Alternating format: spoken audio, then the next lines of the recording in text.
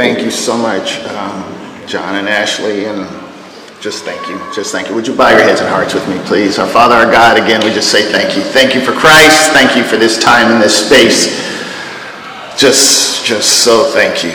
Just thank you. Be with us. Word my mouth. Prepare the hearts. Open the minds, Father, that we would all take in, all of us, starting with me, take in the word that you've provided. I love you and I thank you. It's in Christ's name. Amen. Just kind of one more thing Pastor Campbell said as he was reflecting. He said it here, and I'm not sure we all caught it, but he said it again in Redwood City. He said, it's kind of like Moses, when you get to see over, you don't get to the promised land, but you get to see. And where Moses saw, Pastor Campbell said, I now see the next generation of Mount Zion. That's the name of his ministry in Redwood City. He said that when he was here looking at you all. He said, I now see the next generation of Mount Zion. Chances are, it's very likely that he will not live. He's 83. He announced his age. He's 83. He won't see what he saw, and I won't see what you all will see. I'll share more on that down the road, but to have that vision of say, I see the next generation that's coming on, and it's in good hands. It's in good hands. God's got all of this. So we are continuing our systematic look at the 4th to the 9th chapters of the book of Genesis, a series we've entitled Floods and Gates. And today we want to begin at the 2nd verse of the 7th chapter, and we only have 4 verses, so you can do the math kind of. So take with you 7 pairs of every kind of clean animal, a male and its mate, and 1 pair of every kind of unclean animal, a male and its mate, and also 7 pairs of every kind of bird, male and female, to keep their various kinds alive throughout the earth. So what do you have here? You have detailed instructions to Noah regarding the animals which were to be taken aboard the ark. A literal and wooden reading of the text reads that Noah was to take 7. Noah was to take 7. Well, what does that precisely mean? Well, we precisely don't know, okay? So, depending on who you watch, listen to, or read about, it could mean 7 plus 7, or 14. 7 times 7, that'd be 49. 7 pairs, or 7 even 7. That's 6 plus 1. All right. You can guess about what I'm getting ready to say right now. You could probably repeat it back to me. Don't bury your nose on the backside of the bark of a tree and miss the whole point of the forest. We can only speculate looking forward what was clean and unclean. But here's the bottom line. We don't know, okay? We can only speculate. But what we can get from the text is that Noah understood and Noah didn't need further instruction. Or at least further instruction or detail wasn't recorded. Regardless, it's reasonable to look at the instruction for match pairs. If you remember, if you were paying any attention, in Genesis chapter 6, verse 19, that was broad instruction about keeping the species alive, okay? And we can look at this, or we can assume or speculate on this. This is a more detailed list for provision and what's going to be coming up. Now, probably well, at least milk and eggs. We're not going to eat any of them because that didn't come until chapter 9. Okay, just kind of a heads up, just spoiler alert. Meat wasn't permitted until chapter 9. Extra birds were sent out to seek out dry land, chapter 8. And clean animals for sacrifice, chapter 8. So on that note, what was clean and unclean for sacrifice? What about that? Well, let me just say it was more than a Levitical construct. It was a God thing. What's clean and unclean is more than just a Levitical chapter 11 instruction. It was a God thing. There's no need to speculate now in Genesis 7 what will be called out and detailed in Leviticus 11. So I know you're probably thinking, that's wonderful, Pastor Meek, so why are you bringing it up? I bring it up to underscore what we saw in Paul's letter to the Romans. He argued that our right standing with God is beyond adherence to a list of do's and don'ts.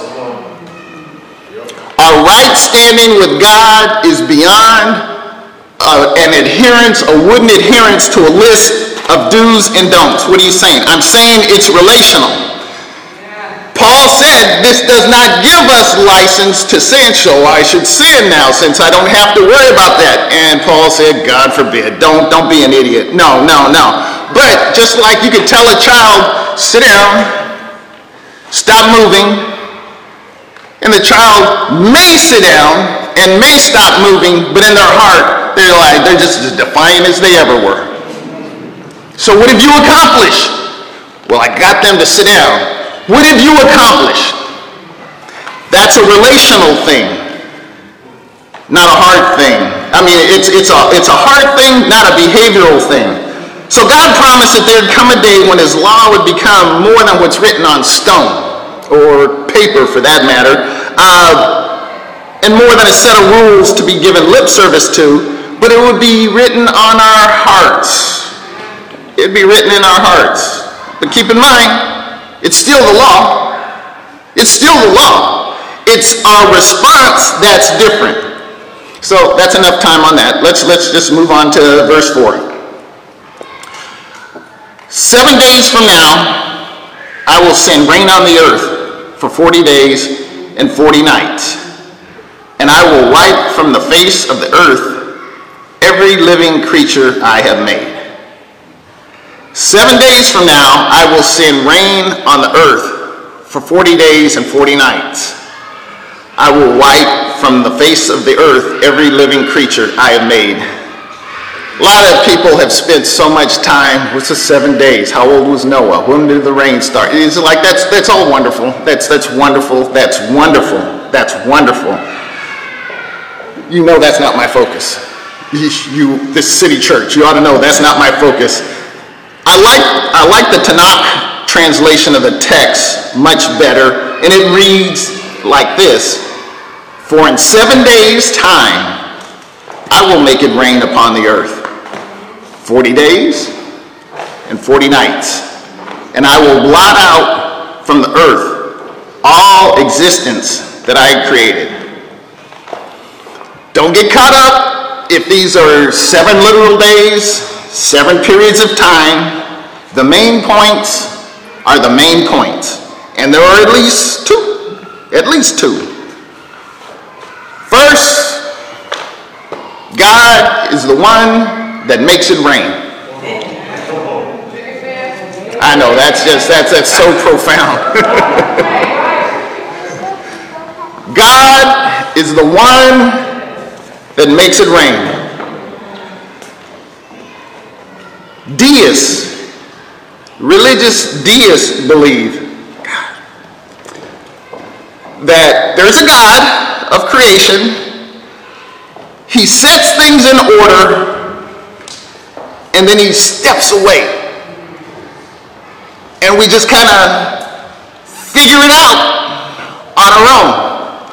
There's God somewhere out there, but, you know, and eschatologically speaking, he'll pick up the pieces after we've made a total mess of things, and but in the meantime, good luck, figure it out on your own. Now I can hear you. You're probably thinking, boy, that's pretty crazy. I would never believe that. I would never believe that. So many of us give verbal assent to acknowledging God. We acknowledge God, but we behave in such a way that we have to figure this thing out all on our own. We live as if he stepped away and it's up to me to make it rain. As one theologian writes, this phrase exemplifies the absolute transcendent character of the one God who is sovereign over all of nature. He predetermines the extent of the flood's duration.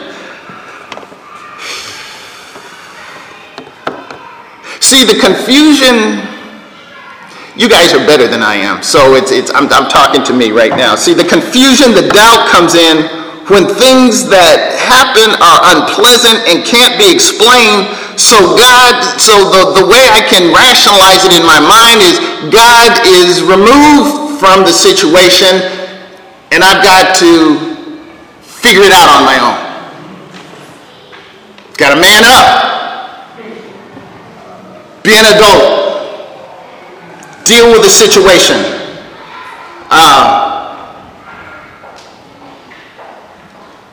I've come to the conclusion that why God does what he does is separate from the certainty and the centrality of God, that he loves us and that he is engaged. There's the why, but then there's God. Why? God. But if we conflate those two, then we'll start to question even God's action in our very lives. That's why I like to read the Psalms in times like this. Thank you, Ann, so much for your prayer as you just repetitively went back to the Psalms to remind us of the prayers that have been offered before us.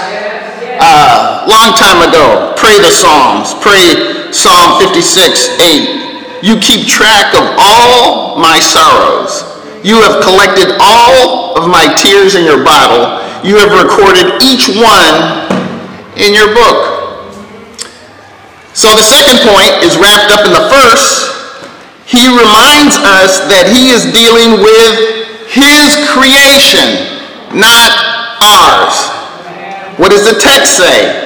I will blot out from the earth all existence that I created. I created. It's amazing how often I can look at all that's around me, even who I am, and conclude that it's mine. It's mine. You know, you see this car here? I bought it. You see the money in my account? I saved for that. You know, we don't think through that there are a lot of folks that work a whole lot harder than I do and have a whole lot less to show for it in terms of things that we tend to value. Oh, I earned this. Well, yeah, I guess you did. And since I've concluded that I'm a self-made individual, I get to decide how my stuff is used. See, that's why, you just ask Cliff Winston, when he was chair of the advisory council, we passed the little white bucket around once. And I was like, we're not doing that ever again. Ever again. Pastor, but we won't get, it's like, there's a silver box. You know what to do with it. You're an adult. If you don't, that's between you and God, okay? That's between you and God. There's the box. You know what to do. Deal with it. You want to be an adult. Be an adult. See, it's not even a fair comparison, but it would be like a child putting down terms and conditions to their parent. No, this is what you're going to do. This is what I'm going to do. Who's I'm the daddy. I'm the mama. What? Oh, but we don't have that problem with God. We just do it. let's do it. It's like, oh, I'm doing this. And then back into an apologetic to God. Well, God bless my mess that I've chosen to do this, so now I need you to co-sign on my crap.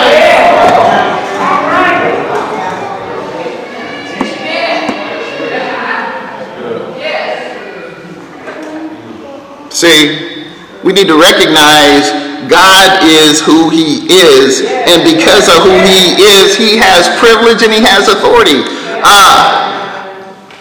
I'm going to make it rain, and I'm going to blot out. This is what I'm going to do.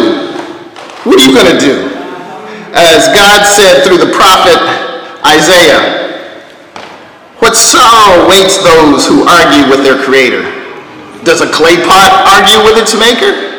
Does the clay dispute with the one who shapes it, saying, stop, you're doing it wrong? Does the pot exclaim, how clumsy can you be? How terrible it would be if a newborn baby said to its father, why was I born? Or if it said to its mother, why did you make me this way? I'm closing. See, the text would be humorous if it weren't so true. If it didn't hit home. And if you don't see yourself in that text, you're deceiving yourself. You're lying to yourself, because any person that's ever been born at some point have questioned, why was I born? Why do I have to endure such pain? Why do I have to go through all of this? It's a never-ending struggle of submitting to the sovereignty of God and the desire to be, as that horrible little ditty goes, the master of our fate, the captain of our soul. We like that, doesn't it? Yeah, it's like, yeah, I'm the man. Yeah, I'm the man. Yeah, right. For in 7 days' time, I will make it rain upon the earth. 40 days, 40 nights. And I will blot out from the earth all existence that I created. I will make it rain. I will blot out. See, this is God, not in theory, but lived out. But I must admit, the older I get, the more it swirls around. Daniel, it's in me. The thinking of the reality of God. The eternal, and the power of God, the authority. God that exists, real, authority, control over me. I said I'm closing. Make it rain has a completely different meaning and context then and now. Rokeisha, you could probably tell me, was it 2006? That it was Fat Joe and Lil Wayne?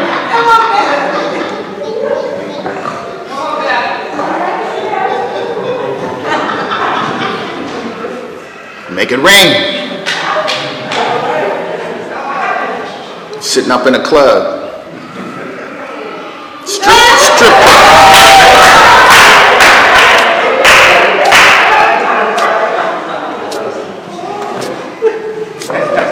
Make it rain. We're just a little more sophisticated than that. If we're not careful, we'll take on that, we will embrace that, we'll dance to that, and we'll consume that, and it's like, well, yeah, it's a little naughty, but what's wrong with that? I'm making it rain.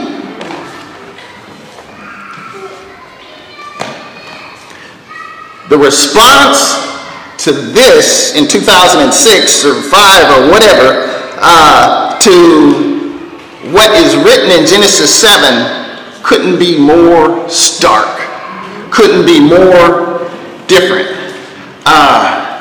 I'm making it rain. I hear you, Pastor Meeks. I hear you. It's not that serious. It's more serious than what I'm saying. Because if we're not careful, we take on that aroma of the world instead of the world taking on our aroma. So I'll ask you the simple question again. It's not rhetorical. What does it mean to be a part of a community of faith? You heard the Kings just articulate in their way. This is what it means to be a part of a community of faith. Well, let me push us one step further. What or who makes it rain in your life?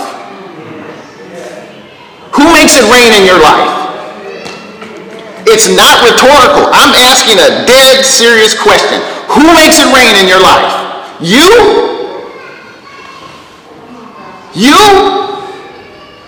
You get a degree?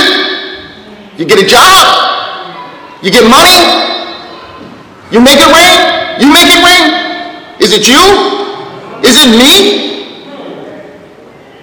Who makes it rain in your life? Answer that question, and that will determine how you live your life. Answer that question, and it will determine, it will shape how Mark responds to life's tragedy. I didn't make it rain. The rain fell. There's relief in that. I didn't cause it to rain. He caused it to rain. He'll cause it to stop. If he wants, he'll send an ark. But even if he slays me,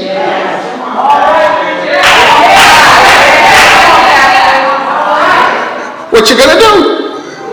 Are we gonna constantly fight? No. See, that's. I'm done. I am done. I am done. Okay, where did Josh go? It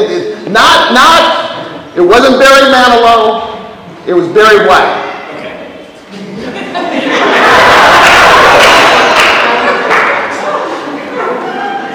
He sang a song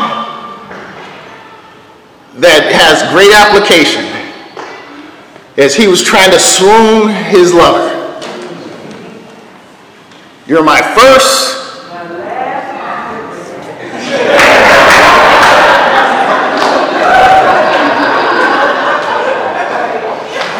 I wish I loved God that much.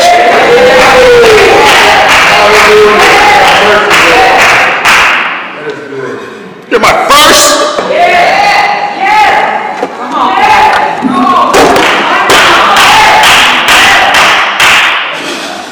You're my last. You're my.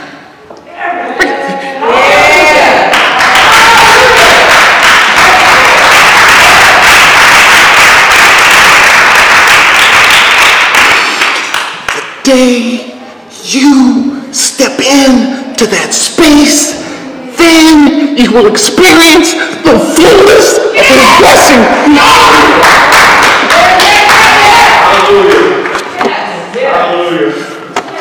It's time to go home. Let's stand.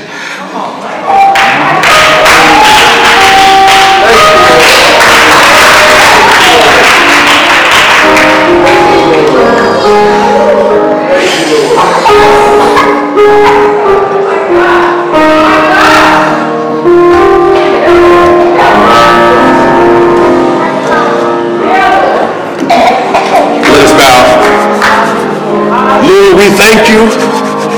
We thank you, Lord. Lord, we thank you, Lord.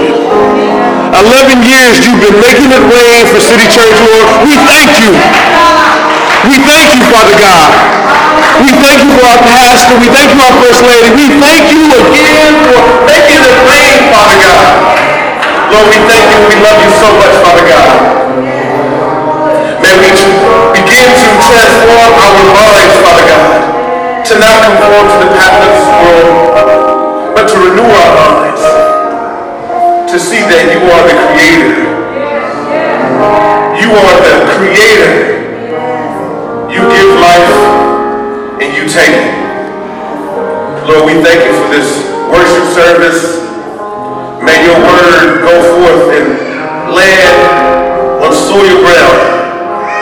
May it land on our hearts, Father God, that we apply it to our lives and go out into the world and remind the world of who really makes it rain. Lord, we thank you for this day. We thank you for everything that you're doing in and through us. We ask that you would just have your way, Father God. We thank you for all that you're doing. Lord, you're so amazing. And you're so gracious. And Lord, we thank you for City Church Sacramento. We thank you for a place where we can come and worship and praise your holy, holy, holy name. We thank you, Father God. Lord, as we prepare to leave from this place, Father God, I ask that you would be with us. That you would protect us from the evil one. That you would protect us from ourselves, Father God. And that you put a special hedge of protection around us, Father God, as we celebrate 11 years at City Church of Sacramento. We thank you for this wonderful day. It is in the mighty name, the King,